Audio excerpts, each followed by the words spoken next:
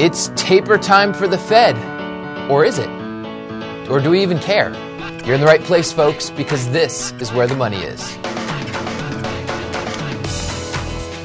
Welcome to the show. It is Wednesday. I am Matt Koppenheffer, and right here next to me is David Hanson, the proud owner now of a brand new toaster. Yes. I told you that I would get you a toaster, and I came through. I don't usually come through. But you came through big. The toaster's at my desk. It's just waiting to get home to get some toast in there. Just some plain toast, no toaster oven. No, look, here's the toaster was great.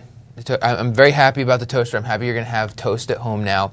But here's a more important thing. Yesterday on the show, I said that I was sure that there are female listeners to this show and that they should email us and let us know. Last time I did this, I was so right on with the college students listening. There are lots of college students listening. You just said before the show, I don't think we have any female listeners. I still think that's wrong, and I still think our female listeners should drop us an email, WTMI@fool.com. Let us know that they're listening, and let us know their questions. We're equal access. That's what we do. Yes, we're inclusive on this show. Yes. So on that note, we've got a great show today. We're going to be talking bank branches today. We've got our ranking game where we're going to go through some of our favorites. But first, of course, the headlines. First headline we've got is from Reuters. As the Fed faces tough call on bond buying as economy strengthens. David, I know you've been waiting all month to talk about the Fed, talk about this meeting. Of course, by the time a lot of people are listening to this show, the Fed's decision will be out. This is before the decision. And the question, of course, will they taper?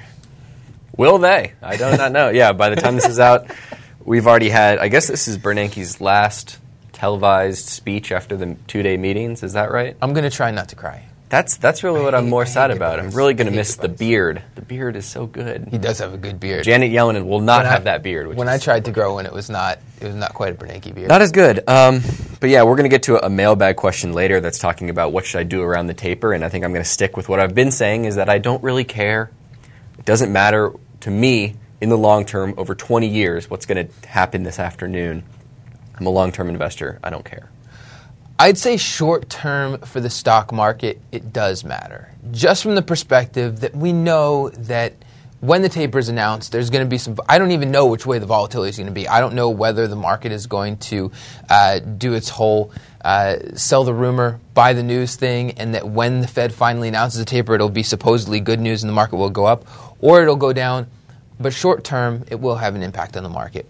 Longer-term, bigger picture for the real economy and for businesses, I can't help but see this as anything, when the taper is announced, as anything but good news. Because when the Fed starts to taper back its bond buying, its bond purchases, it's the Fed essentially saying we are more confident in the economy. We think the economy is chugging along on its own and we don't need to continue to do this.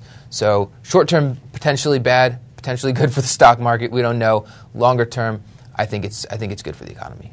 I agree. There's reasons to be optimistic. I mean, everyone's so pessimistic all the time.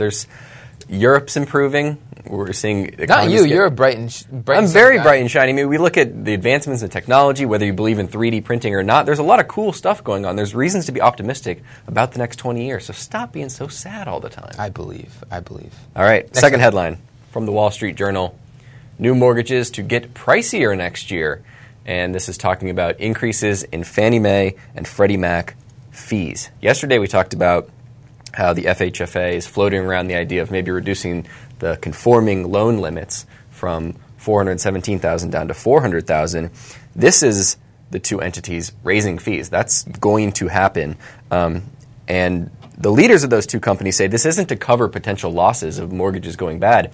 This is to encourage more private capital to come into the market so we can reduce the footprint of Fannie Mae and Freddie Mac, which is consistent with what we've heard from the president, multiple members of Congress. They want to reduce the size of Fannie and Freddie. So there may be some backlash from the home builders, from real estate agents out there. But as of right now, it looks like mortgages may be pricier in the next year. We can't say definite what's going to happen with interest rates. We don't know. But if interest rates continue to move up and we have these raising fees, it will be more expensive to get a mortgage. I think that there's definitely going to be some backlash here. I mean, part of the thing is that Fannie and Freddie have been kept around ostensibly to help increase access to mortgages. And essentially what this is doing is saying that, let's say, less advantaged people, those with lower credit scores, those who can't put down a full 20% down payment, are now going to have to pay higher fees. So there's going to be a little bit of a firestorm over this. I don't know how big it's going to be, but people are going to say that Fannie and Freddie are not living up to their mission, particularly under government ownership, if this is the direction that they're going. On the other hand, when we think back to the financial crisis that we just went through, the idea that for insuring and backing mortgages that don't have a substantial down payment and that are for folks with low credit scores, it just plain makes sense. Mm-hmm. So from a logical perspective, I have a hard time arguing with this.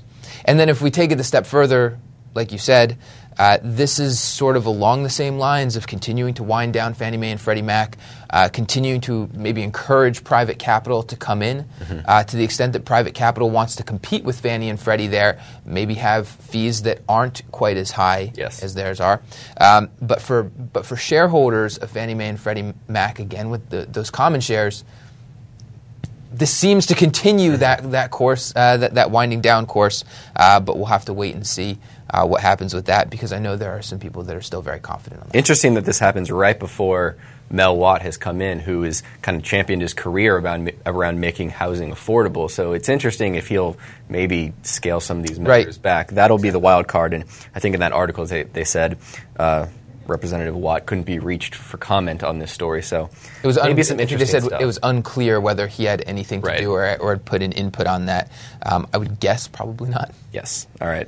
Third headline, we're going to Business Insider, and the headline is Crash. Bitcoin collapses after major blow from China. It collapsed for the people who bought it at $1,200 a Bitcoin. It's now down to $600. Sad story. Very sad story. It was, wasn't it? It was, below 600? It was below 600. Mm-hmm. It was around $530 this morning. It's moving all around, and this still has to do with what we talked about yesterday. News coming out of China. China's biggest exchange was forced to stop accepting deposits in Chinese currency. So I can't see how this is that surprising. It's not. That China is cracking down on an alternative currency. Right, and that was one of the people that are big Bitcoin supporters, is that this will be a good thing in countries that have pretty tight currency rules, whether it's a country like Cyprus, like China. This will be an alternative, and now this is highlighting the hurdle. That's good news. No, I'm saying this is bad news. This is kind of one of the things that points out it's not going to be that easy just for people to say, I'm done with the Chinese currency, I'm moving over to Bitcoin. Right, exactly. There's a lot of hurdles in that way there. So I think this just points to that this is potentially more successful as a payments method rather than a currency that we're all holding and getting our paychecks. It is definitely not a currency. It is. I mean, still maybe someday it could be a form of currency, but right now it is not a currency. Mm-hmm. And to watch it fall, it's fallen like 50%. Talk about, that's like Zimbabwean inflation right there. So what you could buy with a Bitcoin a couple days ago is nowhere near what you could buy with a Bitcoin today. I mean, if you're thinking of Bitcoin in terms of a currency, you are suddenly feeling very poor right now. I still like the infrastructure of the payments, though. I'm not interested in the currency or buying any, but I think it's interesting that you can do transactions with less fees than a Visa and MasterCard. I still think that's very interesting. Whether it's Bitcoin or another iteration of a digital currency, I still think it's interesting. Dogecoin? Dogecoin, that's what I'm developing. Is that... No, that's actually... I don't know if I'm saying it correctly, but it's DOGE coin. It's possible. There's all kind of coins. I still think it's possible. There are all kind of coins. Not so much from the currency angle, but I think it's interesting from the payments angle. Okay. Okay. Great. Moving on to our focus today, we're talking about bank branches here. We're talking about bank branches, and there's an article that you spotted on American Banker that talks about the move to trim down bank branches and whether this is going to be, or this author's contention that this will be a continued move to kind of eliminate the bank branch as we know it. Yes. Do you think, is this a good thing? Is this a good thing for, let's think about it this way. Is this a good thing for the banks themselves, for their customers, and then for investors? I think it is a good thing. When you say, is it a good thing for customers, I think the customers are going to be the one that dictate what the banks do. It's going to be customer behavior. You'd hope. But companies don't always function like that. I think broader level, though I'm sure there will be some companies that make some mistakes, but broader customer behavior is going to dictate what banks do. If people are depositing more stuff on their phone, then they're not going to go to the branches, and companies are going to adjust to that. And the article is saying, is this finally the point where banks say, let's close branches? We've been talking about it for decades now. Maybe we don't need as much. Is now the time that we actually do it? And they highlight PNC as the one bank that is actually doing this. Everyone's talking about it. Wells Fargo saying, maybe we reduce the count a little bit. PNC saying, we're going to focus on our mobile strategy, technology. Let's close branches. And maybe I'm biased. I'm a PNC shareholder. But I agree with Bill Demchak. I think that's the right move. I think it is the future that you have to invest in the technology. It doesn't make sense to have these sprawling branch networks.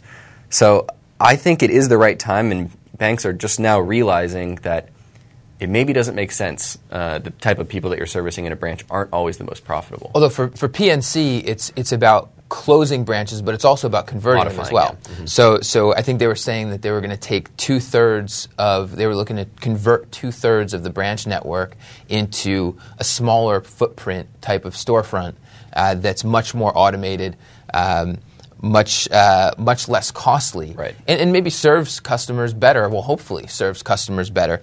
I think we're seeing banks like Bank of the Internet, and we talk a lot about a Bank of the Internet here because it's a full favorite. It's been a great stock. It's an interesting company. I don't know how much the big bank chiefs are necessarily looking at Bank of the Internet and saying, "Oh wow, this is a model that's really going to kill us," because they're already doing mobile banking. Mm-hmm. Now, the extent to which the low cost infrastructure there may be hitting their radar and saying, "Hey, look at this little guy here, growing very fast with just an amazing efficiency ratio because of the low cost structure," and maybe that could be pushing it on. But we've been seeing the impact that technology can have, not only on the ability to service customers where they are, so that's that mobile deposit, that's just the mobile banking in general, but also in terms of becoming more profitable and being able to return money to shareholders better. Now, what I think is interesting to think about here is that this move could potentially create competitive advantage for the companies that are doing it first, that are doing it first and are doing it better. So you mentioned PNC. I think that's a good example of a bank that maybe will create competitive advantage by beating everybody else to the punch, and customers will see that it's easier to bank with PNC. Mm-hmm. It doesn't guarantee. I mean, there's also the possibility that they don't do it in a way that serves customers well, and it could create a competitive disadvantage. But I think the banks that do it first potentially create a competitive advantage to that. I think there's also the opportunity for banks that don't do it and go the opposite direction to create competitive advantage in the meantime by saying, we still have branches, we still have people that you can work with, so come bank with us because we're not moving away from that.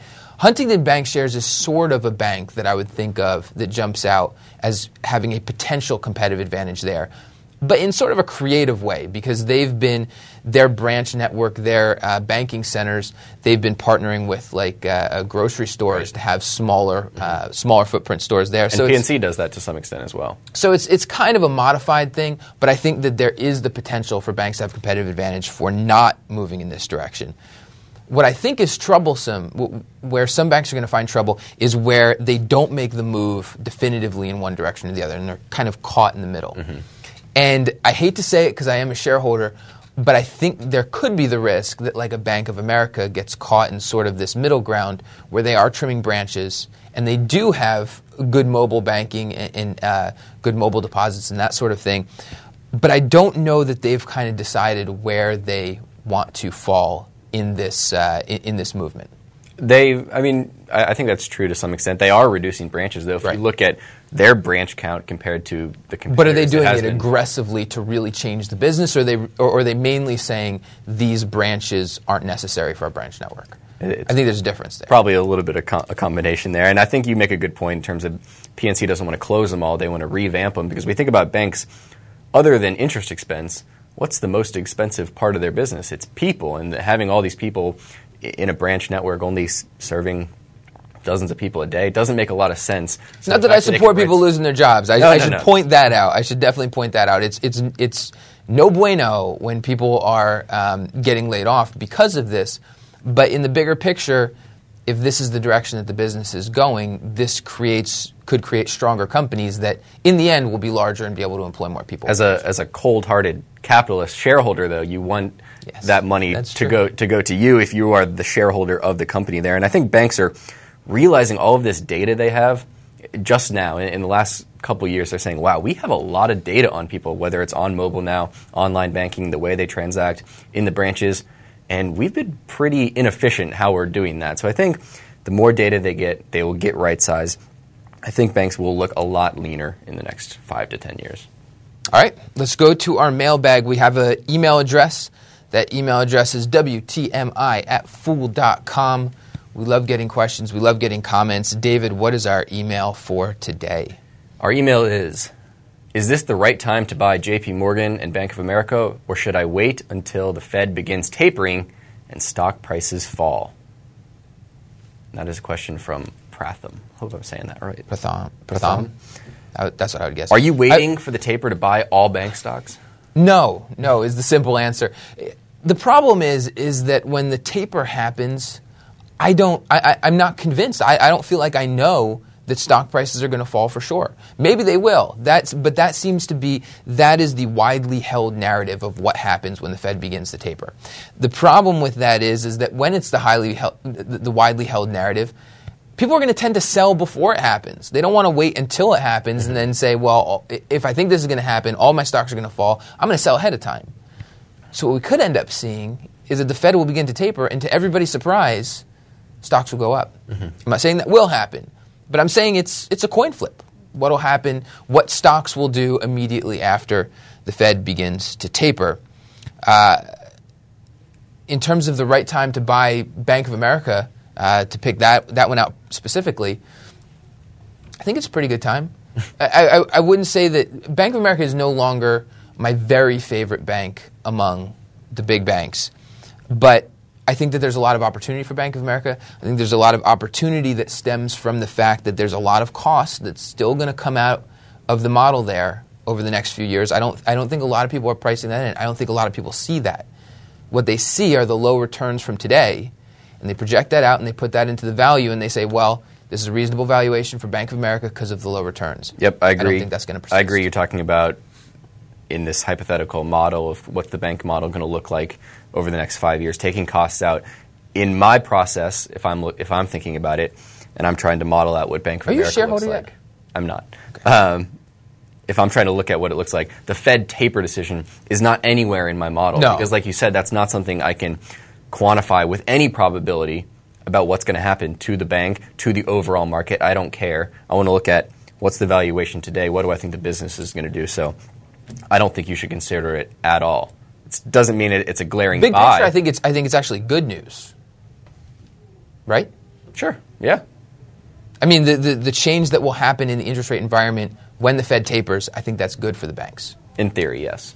In theory. Never works out. What will it take for you to buy Bank of America?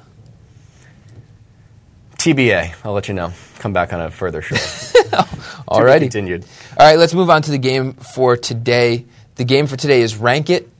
This is where we take a collection of stocks or ideas and we rank them. Yes. 1 to 5 usually. Today we're doing sort of an all-stars edition. We've ranked a bunch of the subsectors of the financial industry. I've gone back through, collected some of our favorites, and we're going to be ranking. I will read them not in order, not in any particular order. Discover Financial, Wells Fargo, Goldman Sachs, Annaly Capital, and Markel. David, why don't you start us off with your rankings? Longtime listeners will not be surprised by my number one there, going with Markel. And we've had some comments from listeners and viewers saying, why do you guys like Markel so much? It hasn't beaten the market by that much over the last couple years. I don't really know where the company's going. If you're a shareholder in this company for over 20 years, and it only beats the S&P by a couple percentage points a year. It doesn't sound like a lot, but that's a big difference if I'm holding this company for 20 years. And I think the probability of their insurance underwriting and the investments, the probability is very good that they beat the S&P on a consistent basis. Even if it's only a couple percentage points, that's going to make me a long-term winner. So Markel is my number one. What's your number one? My number one is, I think we got my rankings up here too. My number one is Markel as well. I agree with you. A couple of percentage points over a long period of time makes a big difference. I think what's key to remember is that when it comes to insurance companies and financial service companies in particular, we're not going to see the same kind of giant gains that we might see in other sectors. So if you think about a Google or something like that, I don't think it's reasonable to expect that we'll see that from like a Markel, but it's a safe, well-run company with a great strategy, very dedicated to its shareholders, and I think just a great one to own. My number two, speaking of companies that are great to own, Goldman Sachs. I'm kind of joking a little bit with that. Goldman, it's been questionable over the years whether it's good to be a shareholder of a investment bank like Goldman Sachs, because they are so dedicated to the insiders. There is so much pay that goes to the folks at the top, the folks that are doing the trading, the folks that are doing the investment banking in there. However, Goldman has proven time and time again that it is a great business. It attracts great people, and it's able to profit through many different market cycles. I think the concerns over whether Goldman can make good returns with the new Volcker rule in place, with new regulations in place, I think they're way overblown. This is a company that's going to figure out ways to make money for their shareholders. It's going to be fine. I think they're going to be around for the next 50, 100 years, just like they have been. So my number three was Discover Financial. You had that as number 5. Why all the way at the bottom of your list? I have a clearer idea of what Wells Fargo and Annaly are trying to do. I can sympathize with someone who likes Discover. I don't dislike them, but I'm not 100% on board with kind of their market position. If we think about networks, they're not the big guys. They're not Visa and MasterCard. And we think about credit cards, maybe they don't have the best operations. Just not a company that I get super excited about. I think it's a strong company, but just my number 5 here. You like it, just not as much. Yes. I had Wells Fargo number 4. You had it as number 3. I potentially, these are good companies.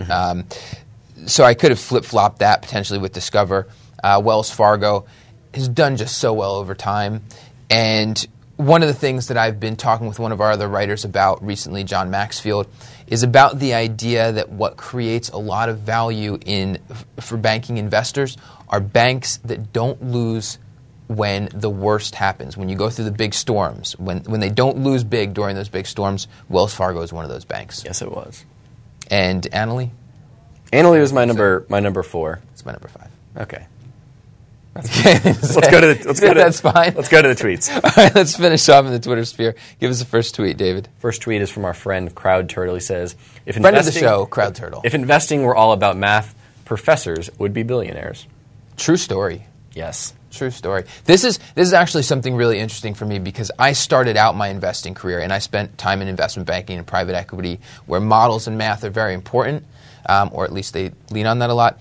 So I started out my investing career leaning a lot on math, leaning a lot on models and formulas, but I've learned over time just how important strategy and people are. And there's a lot to be said, particularly in the age of high-frequency trading, computer trading, all of that, to be focused on issues that can't easily be picked up by a computer algorithm. We just talked about Goldman Sachs. One of the reasons I like the company is the management. Go on YouTube, search wherever, find a video of Lloyd Blankfein talking for 30 minutes. He's a well-dressed man. Well-dressed, well-spoken. This guy knows the business. You just get the feeling he understands what this company needs to do. And knows how to wear a suit well. Yes. That's important. Second tweet, we've got CNBC. Warren Buffett's wealth soared $37 million a day in 2013. A day. And that works out to $1.5 million per hour. 1.5. What would you do with $1.5 million an hour? Man, you couldn't do anything with it. What do you mean you couldn't do anything? Burn it. Burn it. Just for fun. If you earned $1.5 million in an hour. $1.5 million in 1 hour. What's the first thing that you'd go out and buy? A lawyer. I said that last time. Last time I won the lottery, I said I'd buy a lawyer. Now I'm getting a lawyer again, protecting myself. All right. Do we have a third tweet? We do have a third tweet. All right, let's see it. This is from Brandon Tomlinson. He says, at TMF Financials, saw Love Actually for the first time last Christmas, and now it's a holiday staple. The Family Man remains my fave. Hashtag, I'm so alone. Wow. The Family Man, I forgot about that. I'm going to have to check. I've never seen that. I'll have to Really? check that out. Yeah. Nicolas Cage. Oh, no. There's actually some pretty good parts. Is it good. Nicolas Cage being Nicolas Cage or like overacting and making fun of himself? Because I like Nicolas Cage in those roles. No, he's being trying to be a normal person. Oh, that's painful. Check it out. All It's about a Wall Street guy. Love Actually, though, we've gotten so much feedback. The people like it. The people love Love Actually. I know. I had a friend that listens to the show, and he texted me yesterday. He goes, do you really not like Love Actually? You're a heathen. Getting hated on. You are a heathen. I think that's it for our show for today. We are on Twitter at TMF Financials. We're actually on Facebook, too. Look us up on Facebook. Like us on Facebook. Motley Fool Financial Sector. That's how you find us on Facebook. And, of course, there's the email address, WTMI@fool.com. I'm Matt Copenheffer. This here is David I Hate Love Actually Hansen. Yes. We'll see you tomorrow. People on the show may have interest in the stocks they talk about, and the Motley Fool may have formal recommendations for or against. Don't buy or sell stocks based solely on what you hear.